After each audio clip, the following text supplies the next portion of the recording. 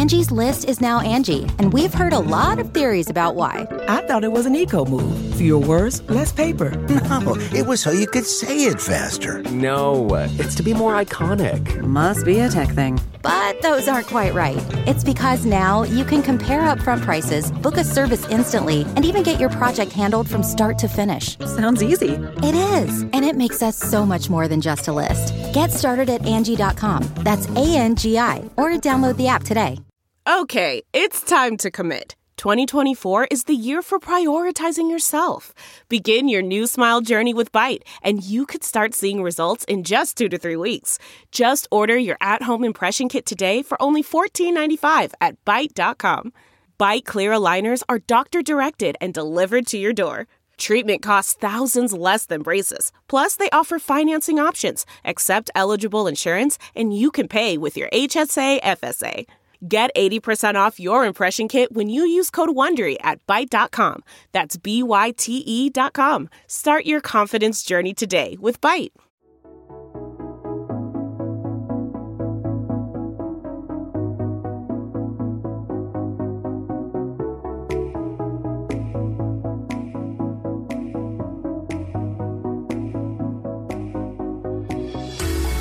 Hey everybody. It's really nice to see you guys. Thanks for sticking around to the tail end of the conference. I'm Eric, this is David, and I'm really excited to kind of talk to you guys today about something that really piqued my interest.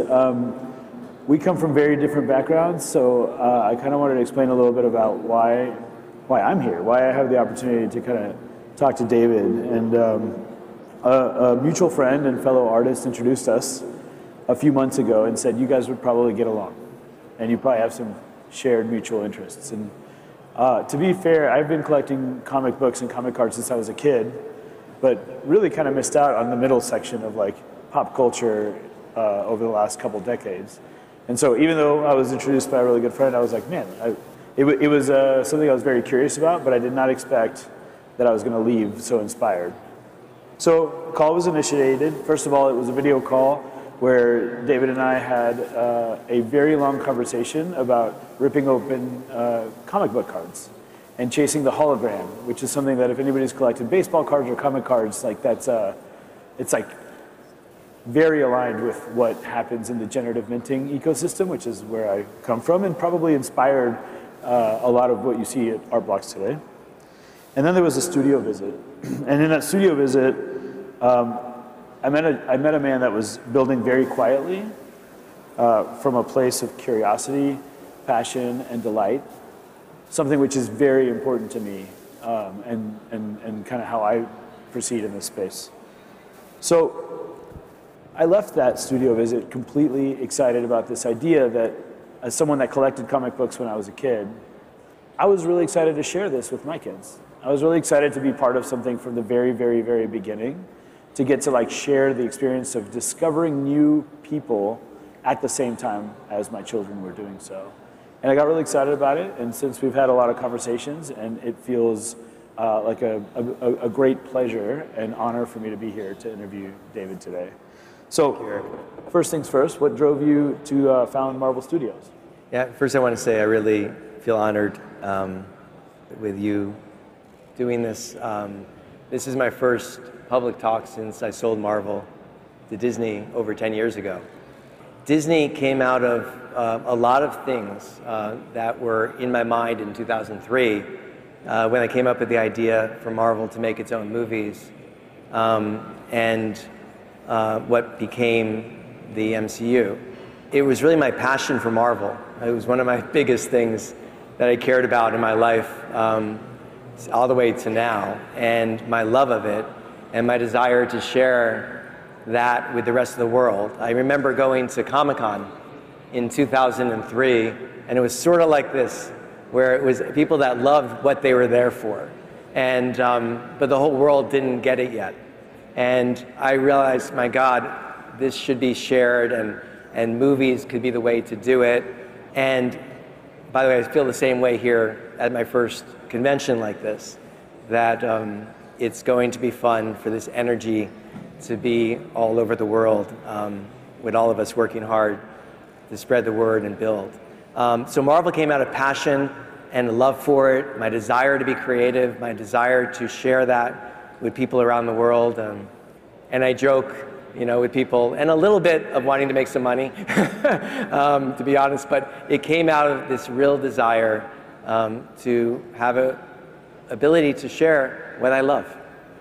And then from there, you proceeded to stay in the world of comics and proceeded to follow your passion, and ended up with this really incredible organization that you put together called Ecos Genesis. Mm-hmm. So tell us a little bit about that. It's exactly right. I mean, I love the medium of comics. I also love escalating the stories and the characters of comics, and now the art of comics, which is what Ecos Genesis art collection is about. I think the best way to introduce it to you all is to show you the first piece of content we put out all of a week ago. It's about 30 seconds, and then I'll talk through it, but I hope you guys enjoy. Thank you.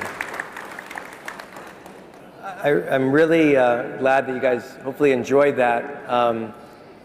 Everything we do that I did at Marvel, that Marvel continues to do, and that Ecos aims to do, is to bring the light that I hope you experienced in those 30 seconds.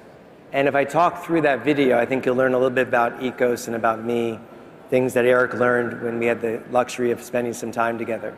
The very beginning is I do love the medium of comics. So for Marvel Studios, we wanted to come up with a pre-movie logo treatment that showed people and stood for what Marvel Studios was going to become. And it's that flip through the comics from the old movies. This is an homage to that, and it flips through the art of Ecos, and the art that is part of this Ecos Genesis art collection made famously by Michael Turner and Peter Steigerwald years ago, and new art that we've created from that for this collection. The middle part of it is a word slide, and it has a couple key words on it that all mean a lot to us. It says one of one, original, handcrafted digital art. The one of one means what it says. Every piece in this collection, there's 995, is a one of one. There's no limited editions.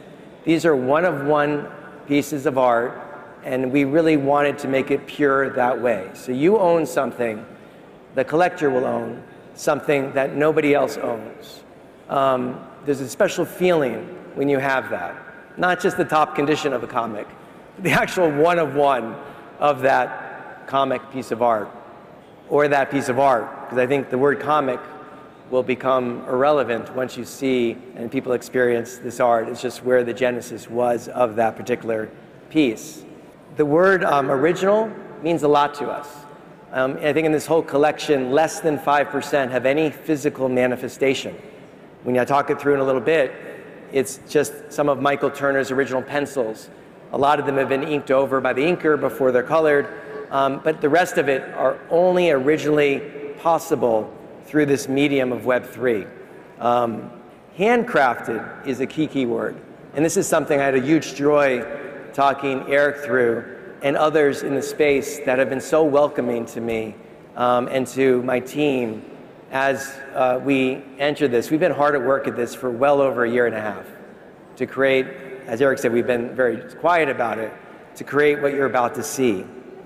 And I think the best way is to talk you through a piece of art and just actually show you what we did. So for every comic, if you're not aware of it, there's a pencilist, in this case Michael Turner, who would create the original pencils. Those pencils would originally get colored by the colorist, and then you see that published. Michael, in my opinion, is one of the best line drawers that comics has ever seen, that art really has ever seen, and at least of the last 20, 30 years. He tragically passed in 2008. I collected his art since right around that time, so it's been 15 years now. And frankly, other people loved his art. James Cameron, the famous director, loved it so much that he optioned the rights to all of Michael's entertainment and other uses besides comics.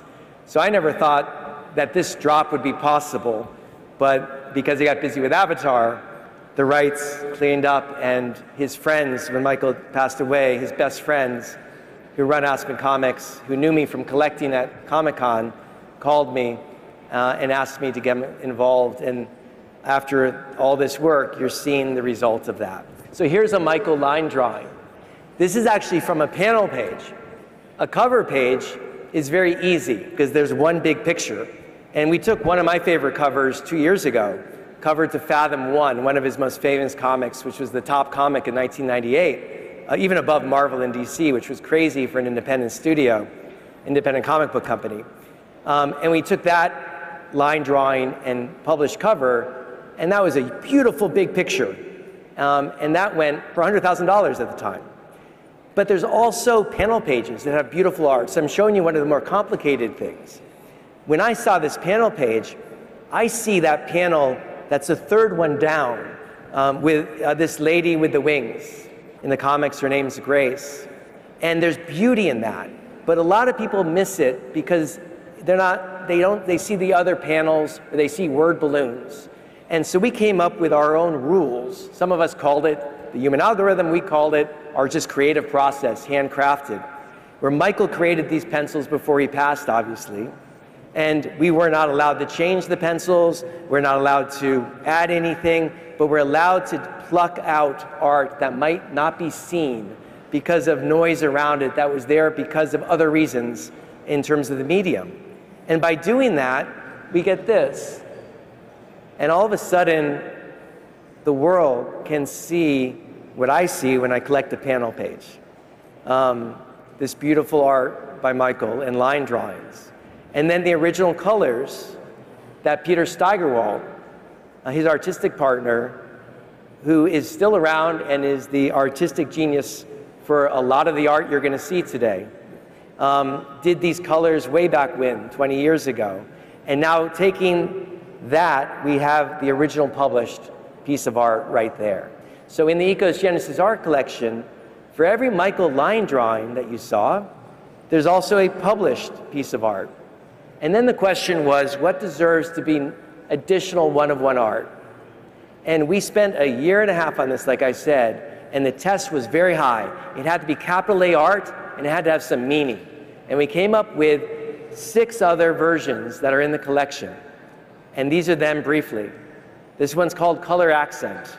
And the rules for this was it's Michael's original lines, and Peter, the original colorist, chooses accents of colors from the original published. So only one you can see Michael's original lines and Peter's colors in a very clear way. This one is called Diamond Foil. And this was inspired by my love and a lot of collectors' love, and Eric too, I think, of the silver foil Marvel covers of the 90s. Combined with a nod to Web3's Diamond Grails, and Peter's love of he would take these type of guidelines and with complete freedom under those guidelines create this amazing art as the colorist. And this is his interpretation of that. This one's called Back in Black, obviously a background. Peter can choose whatever colors he wants. It was one he was personally interested in. When I heard that, it made a lot to me because Back in Black was the song I started Iron Man with by AC/DC, which was very intentional and set the tone to differentiate Marvel Iron Man from the rest of the movies out there, set the tone for the entire movie. I really believe music has a powerful ability to do that. This one's called Gold and Bold, a gold background with bold accents, primarily black. Peter played with that rules, and it's just an homage to the eternal elegance of gold, and in this case, Web3's love of gold grails. There's a couple people in Web3 that I love, that I really admire, where they were like, make sure the gold one is in, and they really, really pushed for that one. This one is called Electric Neon. I've done a lot of Broadway. I did a show in 1999 called Fosse. I was fortunate enough to win the Tony Award for Best Musical, but I love the neon lights of Broadway. I grew up with it. I designed Fosse with neon lights as its visual DNA. And when I told that to Peter, he always wanted to play with neon type of effects, and this is what came out of that, the electric neon version. This is called Black Light Pop, and this might age me, but I remember the 1970s, it does age me, black light posters that Marvel put out. And I discovered them, I must say, in the 80s, not the 70s, but they made me think of comic art for the first time as art. And I also really love the pop art movement of the 60s. Peter does too. We combine those two influences, and this comes out in what we call blacklight pop. I think those are the 6 that I went through here, and there's actually a 7th, which we call portraits, which we've not revealed yet on purpose. Those are part of our incentive for early depositors in our auction, but we're equally excited about what's called Ecos Genesis art portraits, and in future introducing those to the world. They're also one-of-one original handcrafted digital art, and that's the Ecos Genesis art collection. That's awesome. Yeah, thank you for definitely loving all the colorful. Yeah, that was awesome. The colorful accents resonate with me, so I'm going for the rainbow ones for sure. Awesome. And I spent a lot of time at this conference speaking at various stages about the value proposition of Web3, and everybody can add layers and layers and layers on top of what Web3 means, particularly in the world of NFTs, particularly in the world of proving ownership of a digital asset. But all the things on top are kind of extra. They're nice to haves. What's really important here is the ability to prove ownership of a digital asset. And something I've had the opportunity to say to different groups this week is that no matter what's going on in the markets, no matter what's going on out there, the sentiment, the blood in the streets, or like the crazy hype, that value proposition has not changed and it will not change. So if you've already heard me say that this week, I'm sorry, but that really is the basis of what I'm trying to communicate right now, that no matter what's going on, we're able, for the first time in history, to prove ownership of a digital asset. So I say to you, like, why Web3? I mean, I think we have a lot of alignment in what that is. The idea that you could have this pencil, the original artwork, and then be able to create additional artwork on top of that, but be able to imbue value as in one-of-one, or as something that's original. What else? Is there anything else about Web3? I think, Eric, I think that's exactly right. And I think it's worth to be emphasized here. This whole collection, this Ecos brand would not be possible without Web3. I believe strongly, when I did Marvel in 2008 was the first product, the Iron Man movie, on May 2nd, 2008. And almost 15 years ago exactly. It was a very different time. I had no Marvel films to compete with. I had no streaming to compete with. And so oddly enough, making a $300 million movie and a global film was a great way to connect with people. It wasn't the best way for now. It isn't the best way for now. I think there's so much noise that we have in our lives. There's so many pulls on our time, so much distractions, that for something new to break through, there needs to be a visual identity to it and a primal feeling from it. And art does that for me. I think it does that for Eric. It does that for a lot of us. And so the ability to lead with art became a dream of mine, to connect with people in a simpler way. I like new challenges, but I also think it's the right way to connect with people in this world, across languages, across countries, across generations. People can see, hopefully, the art that you just saw and enjoy it and connect with it and feel some level of calmness and of delight and of attachment to it, whether they collect it or not. Obviously, if you collect it and you own it, you feel more. And to Eric's point, this is only possible because of Web3. I wouldn't be able to, and we wouldn't be able to, have this art actually have the provenance of being of one-to-one piece. Of being authenticated, of being delivered in this way, shared, if it wasn't for what we all call Web3. So it came together beautifully for the time. And without it, there's no way to do this. I'm excited, obviously, about the space. I treasure my new friends in the space. I feel like a kid again. I feel like I did when I was in 2006 telling people I'm going to make the Iron Man movie, and nobody believed in me and thought I was crazy. A lot of my friends not in the space look at me the same way now.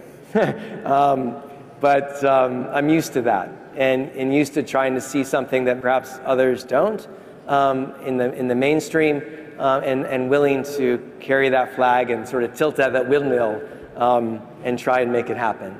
And so I really am thankful that Web3 is here and I'm able to experience it and use it in this way. You touched on how the art is made, Yeah.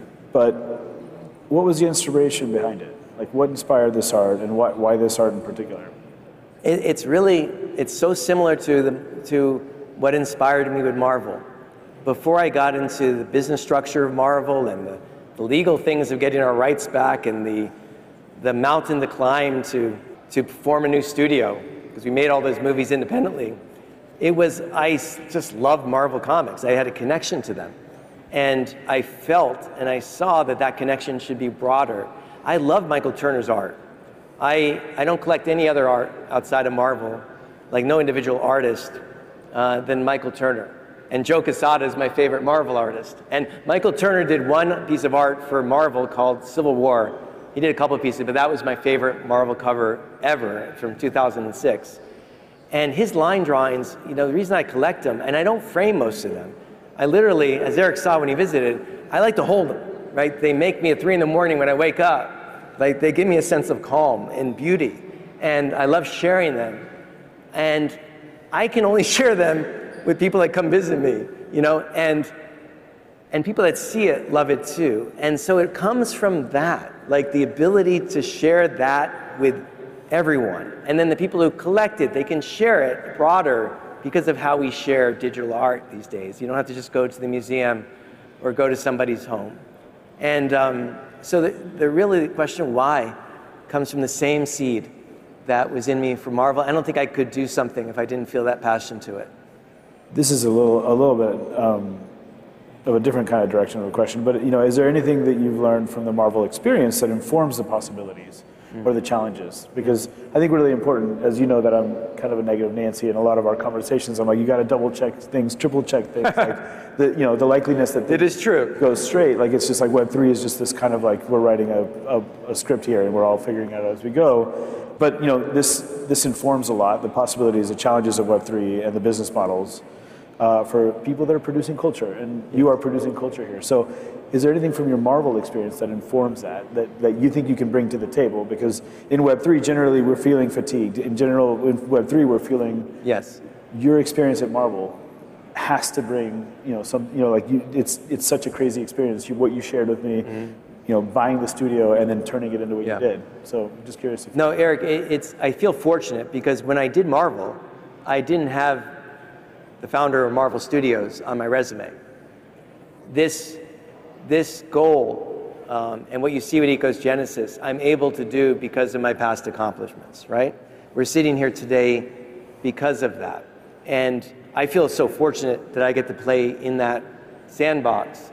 But I also feel what Eric's saying, that I hope this shows a vote of confidence from somebody who doesn't need to be in the space, who could be doing many other things. I don't attach my name. I haven't gone out publicly as the founder of Marvel for 10 years. It's not what drives me, as the people that know me know for sure. And I really want to share this art and the possibilities around it, and what we call ecos. And I want to hopefully contribute to something I know it's near and dear to Eric and other people in the space, which is shining a light on the possibilities and what can be good about everything that is in Web3, about the key things in Web3, not just the light on the issues that the mainstream press might shine a light on. And the best way is not words, but through action. And me doing this and people delighting in it. And I hope this causes people to look at things with a beginner's mind again outside. I'm certainly answering that question a lot when I go back to LA and to some of my investors. But they love me personally, and they love my art, they love my vision. They understand that my vision with Marvel wasn't understood for 5 years. Frankly, Warner Brothers had the rights for Iron Man for many years and gave them back to me, even after I announced the studio. That's how much people cared about Iron Man at the time. So I'm used to people not necessarily seeing it. And I hope, Eric, that this helps all of us show the possibilities of what this can become. Well, I'm excited about anything that demonstrates the opportunities that come from Web3, so I appreciate Appreciate that. So the last part is just what's next? What do you have? What's the next step? Stay tuned. The only thing I can say right now is there's only a few days left here. Now that I have done my first appearance with Eric here on this stage, and hopefully haven't messed it up too much, I'm supposed to do a Twitter Spaces on Monday, 10 a.m. Pacific time. Silly Tuna, who you might know, moderating. And that will be one day before our May 2nd, 10 a.m. auction. And that happens to be the 15th anniversary of the exact date that Ironman opened. So it all turned out perfectly, this conference and that date. And it's obviously a lucky day for me, and one I remember very fondly. And I'll be sharing some of that memories on Monday with everybody. So I'm looking forward to that. It's awesome. Well, I appreciate the opportunity to share some of this with the space, with this ecosystem, and the opportunity to talk to you about it. And yeah, I think it's going to be great. I'm really excited about it. Thanks, Eric. I again feel honored that you're interviewing me on this. I hope you guys all enjoyed this. There's a lot more you can read about, and there's us on Twitter and a website. I went to, whether you're a collector or not, enjoy it. There's a lot of love there. Ecos.io and at EcosGenesis. And however you're involved as a collector or just an observer, please enjoy the journey, and happy you're along for the ride. Thank you.